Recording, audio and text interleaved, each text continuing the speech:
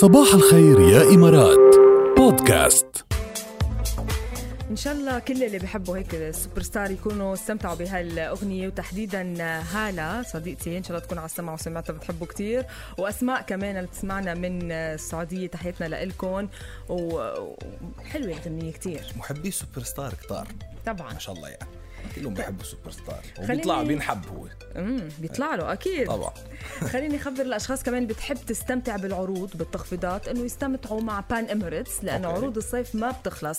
خصم 70%. هلأ إذا أنتوا حاطين قائمة أهداف ما عم تقدروا تطبقوها، ما عم تقدروا تشتروا، فيكم تروحوا لأنه عن جد خصم كتير حلو. حققوا قائمة أهدافكم كلها بمجموعة بتاخد العقل من كل شيء خاصه بالبيت: كراسي، أدوات تخزين، ديكور للحائط، إكسسوارات للمطبخ، طاولات طعام، زينة للبيت، وزيدوا راحة على بيوتكم. العرض رائع ما تفوتوه أبدا. روحوا بسرعة زوروا أي فرع من فروع بان إميريتس، وفيكم كمان تتسوقوا أونلاين على panemirates.com. خليك إيجابي. شو له العلاقة، يعني شو علاقة الجوارب أو الشراب مثل ما بيقولوا بمصر أو الكلسات مثل ما بنقول له نحن بالنجاح؟ له علاقة كتير قوية. شو علاقة الكلسات شي مرة فكرتوا فيها هذه إنه الجوارب معقول يكون لها علاقة بالنجاح؟ طلع لها علاقة. دراسة عاملينها مش إنه بمكان بجامعة هارفارد كمان. تعرف جامعة هارفارد من أعرق وأهم الجامعات بالعالم، يعني دراسة موثوق منها. ايه موثوقة مفروض. الدراسة عاملينها يعني جدا مثيرة للاهتمام. هذه الدراسة عم بتحدد يعني العلاقة بين إذا بدك الملابس أو جوارب الأشخاص الناجحين ونجاحهم، وعم بتقول إنه إجمالا ما عم الله قصة هذه مين رح ينبسط فيها أكتر شيء؟ أنا بقول لك مين؟ المدير يا زقفيل. زقفيله لمديرنا. يا مديرنا انت طلعت ملك الساحه. مديرنا بياض. بدنا نعرف اذا انت كنت كنت ضمن الاشخاص اللي عم يعملوا عليهم هذه الدراسه او لا. يعني ما بعرف معقول يكونوا بيعطين وراه، لانه ماشي انا بس قريت الدراسه قلت يا فيلي ايه ماشي. اساسا نحن حطينا الخبر كرمال المدير. ايه وعم بيحكوا مزبوط الجماعه. يعني الاشخاص الناجحين غالبا ما يظهرون ميلا يعني مش ملتزم كتير بانماط ملابسهم، خاصه حين يتعلق الامر بالجوارب. بيلبسوا كلساتات كتير غريبه وملونه، اصفر واحمر واخضر وبعرف شو، وعليها رسومات وعليها اشياء. كلسات بتحسوها للاطفال اول ما تشوفوها هيك اشياء زركشه وغريبه وهيك ومجنونه، وبيبقى مثلا في منهم بيبقى طويل كتير هيك لفوق. مديرنا هيك بيلبس على فكره.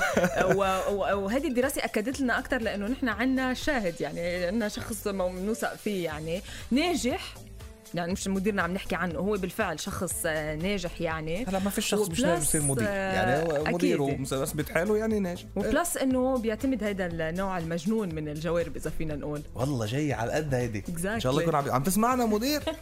اذا عم تسمع حرك ايدك، حضر حالك انت على الخبريه لانذار يا جاد. ليش انذار ليه؟ عم نقول عنه ناجح، بدي يعطينا انذار ليه؟ عم نمزح اكيد. او لانه حكينا عن قصه الجوارب تبعه. شو لا بس عن جد حلوين كتير. كتير مهضومة فكرتهم. عن جد كتير لذيذين. وكانوا حتى بنفس الخبر مشيرين جات صور لأشخاص ناجحين بحياتهم، كيف كانت طريقة لبسهم. منهم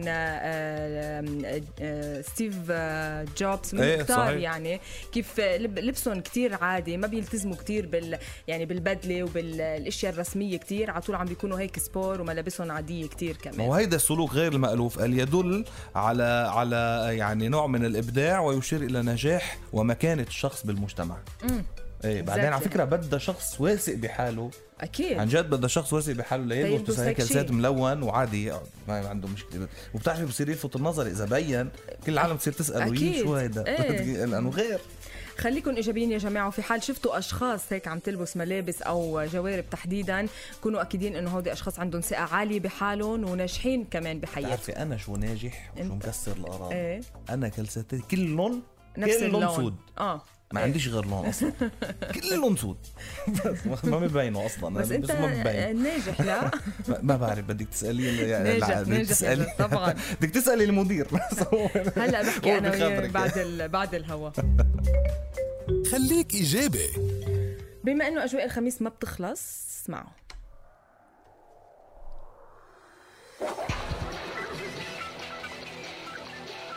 على الاول. صايرة تعتمد التشويق انت. ايه طبعا.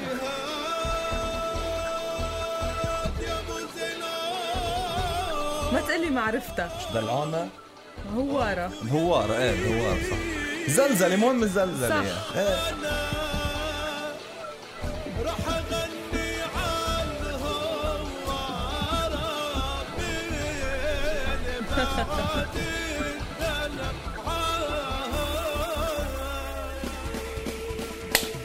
يلي حبيت من الشباب مية ونسيتي كيف كنت تموتي. بعتلنا المدير.